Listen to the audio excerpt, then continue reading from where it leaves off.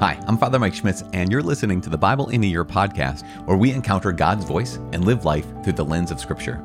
The Bible in a Year podcast is brought to you by Ascension. Using the Great Adventure Bible timeline, we'll read all the way from Genesis to Revelation, discovering how the story of salvation unfolds and how we fit into that story today. It is day 25. Let us keep on rolling. We are reading from Genesis chapter 47 and 48. We are just a few chapters from the end of the very first book of the Bible, reading Genesis 47 to 48. We're also 2 chapters from the end of Job at the end of this day, reading Job chapter 39 and 40. We're also leaving the Proverbs for a little bit. We're jumping into the book of Psalms. We're going to be reading Psalm 16. If you want to know, I am reading from the Revised Standard Version, Catholic edition of the Bible. I'm also actually reading from the Great Adventure Bible from Ascension. If you're interested in getting your own Catholic Bible in a Year reading plan, you can go to ascensionpress.com/Bible in a Year, and you can download that for free. Also, if you haven't yet, please subscribe to this podcast app. I know it's day 25, but why haven't you subscribed? It's day 25, for crying out loud. Lastly, if you want to get on our email list, you can get updates and be part of this community, you can text the word Catholic Bible to the number 33777. As I said, today we are reading from Genesis chapter 47 and 48, Job 39 and 40, and Psalm 16. Genesis chapter 47 and 48. So Joseph went in and told Pharaoh, "My father and my brothers with their flocks and herds and all that they possess have come from the land of Canaan. They are now in the land of Goshen." And from among his brothers he took 5 men and presented them to Pharaoh. Pharaoh said to his brothers, "What is your occupation?" And they said to Pharaoh, "We, your servants, are shepherds, as our fathers were." They said to Pharaoh, "We have come to sojourn in the land, for there is no pasture for your servants' flocks, for the famine is severe in the land of Canaan. And now we pray you, let your servants dwell in the land of Goshen." Then Pharaoh said to Joseph, "Your father and your brothers have come to you. The land of Egypt is before you. Settle your father and your brothers in the best of the land. Let them dwell in the land of Goshen. And if you know of any able men among them, put them in charge of my cattle." Then Joseph brought in Jacob his father and set him before Pharaoh, and Jacob blessed Pharaoh. And Pharaoh said to Jacob, "How many are the days and the years of your life?" And Jacob said to Pharaoh, "The days of the years of my sojourning are 130 years. Few and evil have been the days of the years of my life, and they have not attained to the days of the years of the life of my fathers in the days of their sojourning." And Jacob blessed Pharaoh, and went out from the presence of Pharaoh. Then Joseph settled his father and his brothers, and gave them a possession in the land of Egypt, in the best of the land, in the land of Ramses, as Pharaoh had commanded. And Joseph provided his father, his brothers, and all his father's household with food according to the number of their dependents. Now there was no food in all the land, for the famine was very severe, so that the land of Egypt and the land of Canaan languished by reason of the famine. And Joseph gathered up all the money that was found in the land of Egypt and in the land of Canaan for the grain which they had bought, and Joseph brought the money into Pharaoh's house. And when the money was all spent in the land of Egypt and in the land of Canaan, all the Egyptians came to Joseph and said, "Give us food. Why should we die before your eyes? For our money is gone." And Joseph answered, "Give your cattle, and I will give you food in exchange for your cattle if your money is gone." So they brought their cattle to Joseph, and Joseph gave them food in exchange for the horses, the flocks, the herds, and the donkeys, and he supplied them with food in exchange for all their cattle that year. And when that year was ended, they came to him the following year and said to him, "We will not hide from my lord that our money is all spent, and the herds of cattle are my lord's. There is nothing left in the sight of my lord but our bodies and our lands. Why should we die before your eyes, both we and our land? Buy us and our land for food, and with our land we will be slaves to Pharaoh. And give us seed, that we may live and not die, and that the land may not be desolate." So Joseph bought all the land of Egypt for Pharaoh. For all the Egyptians sold their fields, because the famine was severe upon them. The land became Pharaoh's. And as for the people, he made slaves of them, from one end of Egypt to the other. Only the land of the priests he did not buy, for the priests had a fixed allowance from Pharaoh and lived on the allowance which Pharaoh gave them. Therefore they did not sell their land. Then Joseph said to the people, "Behold, I have this day bought you and your land for Pharaoh. Now here is seed for you, and you shall sow the land. And at the harvest you shall give a fifth to Pharaoh, and 4/5 shall be your own, as seed for the field, and as food for yourselves and your households, and as food for your little ones. And they said, You have saved our lives. May it please my lord, we will be slaves to Pharaoh. So Joseph made it a statute concerning the land of Egypt, and it stands to this day, that Pharaoh should have a fifth. The land of the priests alone did not become Pharaoh's. Thus Israel dwelt in the land of Egypt, in the land of Goshen, and they gained possessions in it. And they were fruitful and multiplied exceedingly. And Jacob lived in the land of Egypt 17 years. So the days of Jacob, the years of his life, were 147 years. And when the time drew near that Israel must die, he called his son Joseph and said to him, If now I have found favor in your sight, put your hand under my thigh, and promise to deal loyally and truly with me. Do not bury me in Egypt, but let me lie with my fathers. Carry me out of Egypt and bury me in their burying place. Joseph answered, I will do as you have said. And he said, Swear to me. And he swore to him. Then Israel bowed himself upon the head of his bed. After this, Joseph was told, Behold, your father is ill. So he took with him his 2 sons, Manasseh and Ephraim. And it was told to Jacob, Your son Joseph has come to you. Then Israel summoned his strength and sat up in bed. And Jacob said to Joseph, God Almighty appeared to me at Luz in the land of Canaan and blessed me and said to me, Behold, I will make you fruitful and multiply you. And I will make of you a company of peoples and will give this land to your descendants after you for an everlasting possession. And now your 2 sons, who were born to you in the land of Egypt before I came to you in Egypt, are mine. Ephraim and Manasseh shall be mine, as Reuben and Simeon are. And the offspring born to you after them shall be yours. They shall be called by the name of their brothers in their inheritance. For when I came from Paddan, Rachel, to my sorrow, died in the land of Canaan on the way, when there was still some distance to go to Ephrath. And I buried her there on the way to Ephrath, that is, Bethlehem. When Israel saw Joseph's sons, he said, Who are these? Joseph said to his father, They are my sons whom God has given me here. And he said, Bring them to me. I pray you that I may bless them. Now the eyes of Israel were dim with age, so that he could not see. So Joseph brought them near him, and he kissed them and embraced them. And Israel said to Joseph, I had not thought to see your face. And behold, God has let me see your children also. Then Joseph removed them from his knees and bowed himself with his face to the ground. And Joseph took them both, Ephraim in his right hand toward Israel's left hand, and Manasseh in his left hand towards Israel's right hand, and brought them near him. And Israel stretched out his right hand and laid it upon the hand of Ephraim, who was the younger, and his left hand upon the head of Manasseh, crossing his hands, for Manasseh was the firstborn. And he blessed Joseph and said, The God before whom my fathers Abraham and Isaac walked, the God who has led me all my life long to this day, the angel who has redeemed me from all evil, bless the lads. And in them let my name be perpetuated, and the name of my fathers Abraham and Isaac, and let them grow into a multitude in the midst of the earth. When Joseph saw that his father laid his right hand upon the hand of Ephraim, it displeased him, and he took his father's hand to remove it from Ephraim's head to Manasseh's head. And Joseph said to his father, Not so, my father, for this one is the firstborn. Put your right hand upon his head. But his father refused and said, I know, my son, I know. He also shall become a people, and he also shall be great. Nevertheless, his younger brother shall be greater than he, and his descendants shall become a multitude of nations. So he blessed them that day, saying, By you Israel will pronounce blessings, saying, God make you as Ephraim and as Manasseh. And thus he put Ephraim before Manasseh.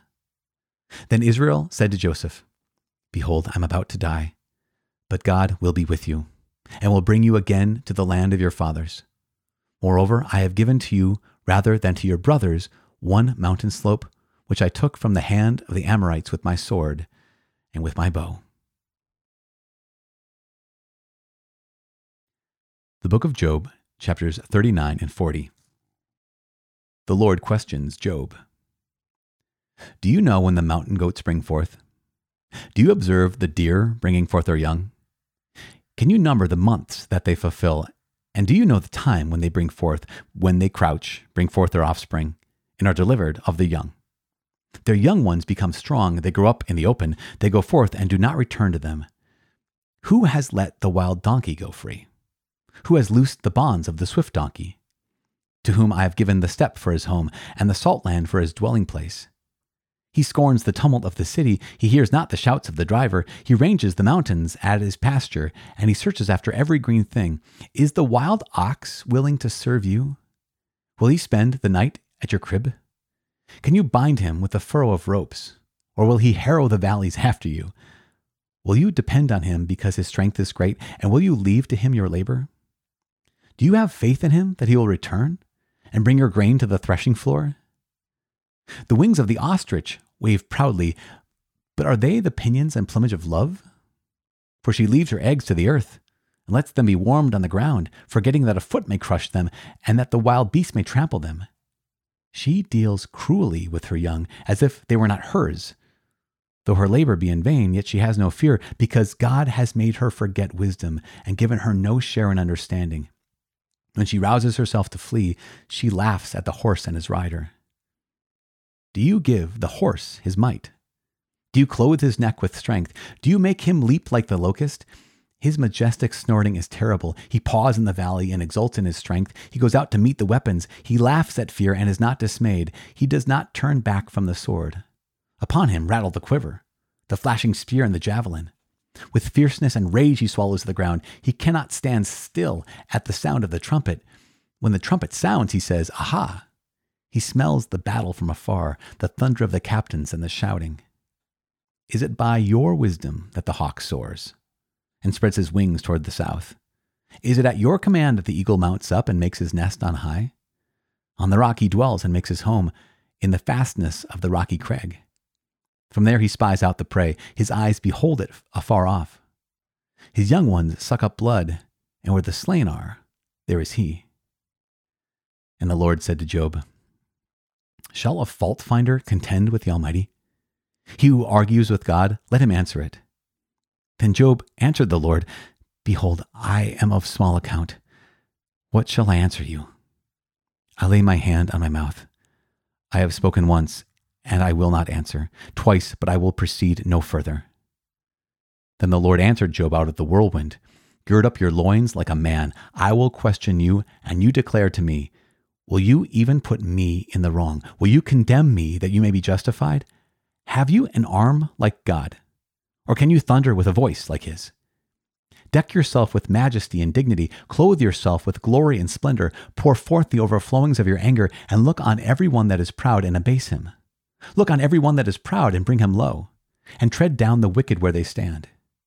Hide them all in the dust together. Bind their faces in the world below. Then will I also acknowledge to you that your own right hand can give you victory. Behold, Behemoth, which I made as I made you. He eats grass like an ox. Behold his strength in his loins, and the power of his muscles of his belly. He makes his tail stiff like a cedar. The sinews of his thighs are knit together. His bones are tubes of bronze, his limbs like bars of iron. He is the first of the works of God. Let him who made him bring near his sword. For the mountains yield food for him, where all the wild beasts play. Under the lotus plant he lies, in the hiding place of the reeds and in the marsh. For his shade the locust trees cover him. The willows of the brook surround him. Behold, if the river is turbulent, he is not frightened. He is confident, though Jordan rushes against his mouth. Can one take him with hooks, or pierce his nose with a snare? The Book of Psalms, chapter 16. A song of trust and security in God, a miktam of David. Preserve me, God, for in you I take refuge. I say to the Lord, you are my Lord. I have no good apart from you. As for the saints in the land, they are noble, in whom is all my delight. Those who choose another God multiply their sorrows. Their libations of blood I will not pour out, or take their name upon my lips. The Lord is my chosen portion and my cup. You hold my lot. The lines have fallen for me in pleasant places. Yes, I have a goodly heritage. I bless the Lord who gives me counsel. In the night also my heart instructs me. I keep the Lord always before me. Because he is at my right hand, I shall not be moved. Therefore my heart is glad, and my soul rejoices. My body also dwells secure.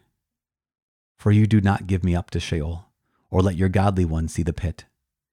You show me the path of life. In your presence there is fullness of joy. In your right hand are pleasures forevermore.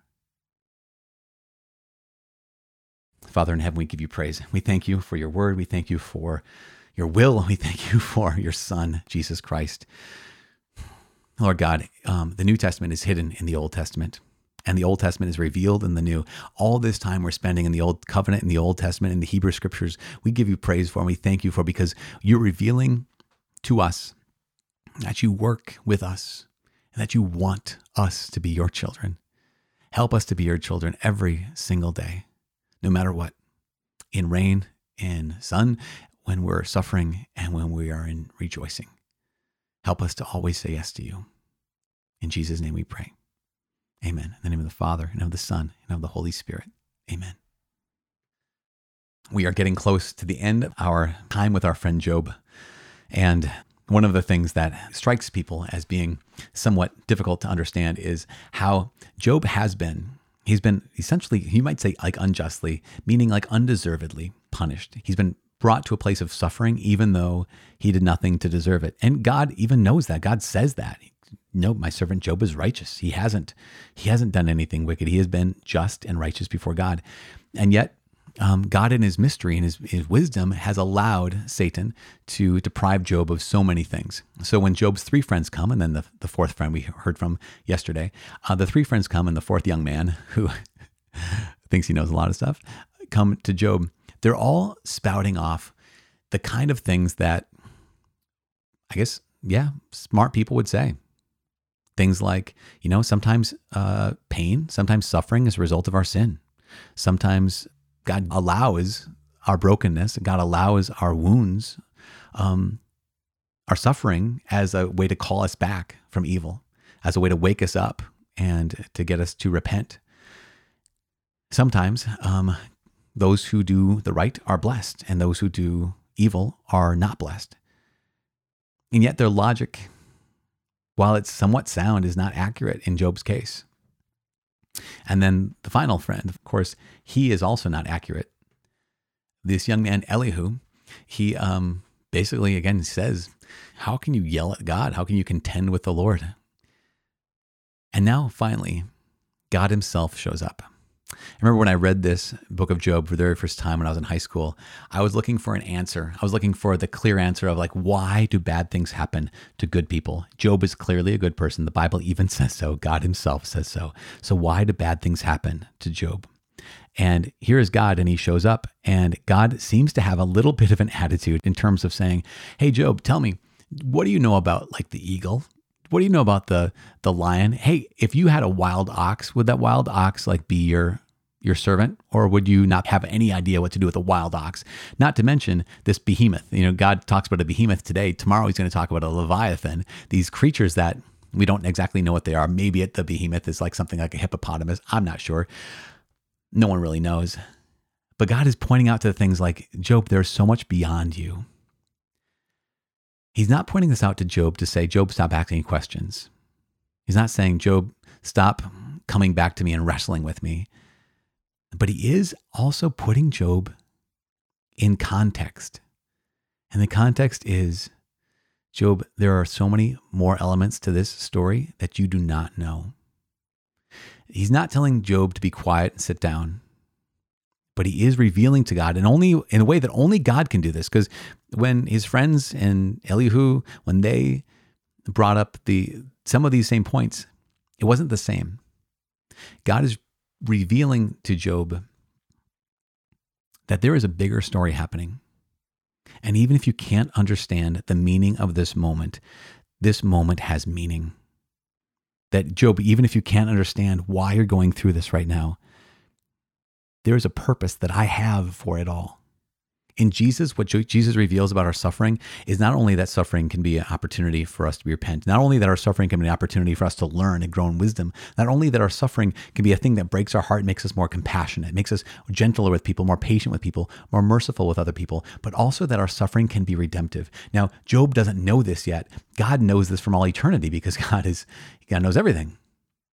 Yet Job doesn't. And so God, when he's questioning Job, it sounds like he's being kind of sarcastic. It sounds like he's being kind of snarky and putting Job in his place. But really what's happening is he is putting Job in his place, but in the way that only God can do. His friends couldn't do this because they're not righteous. His friends couldn't do this because they don't know the whole story. Only God can reveal this to Job. That yes, some suffering is oriented towards repentance. Some suffering is oriented towards wisdom and growing in knowledge. Some suffering is oriented towards breaking our hearts and making us gentler, better people. But also some suffering can be oriented towards redemptive suffering that not only transforms us, but also can be offered up to God for the salvation of the world. Now, that doesn't come out explicitly in the book of Job. The Old Testament is revealed in the New, and the New Testament is hidden in the Old. Every one of us is in a battle, a great struggle. And so all of us need people around us who are patient. All of us need to learn wisdom. All of us need to repent. And all of us need to be reminded that God knows the full story, even when we cannot possibly see the full story.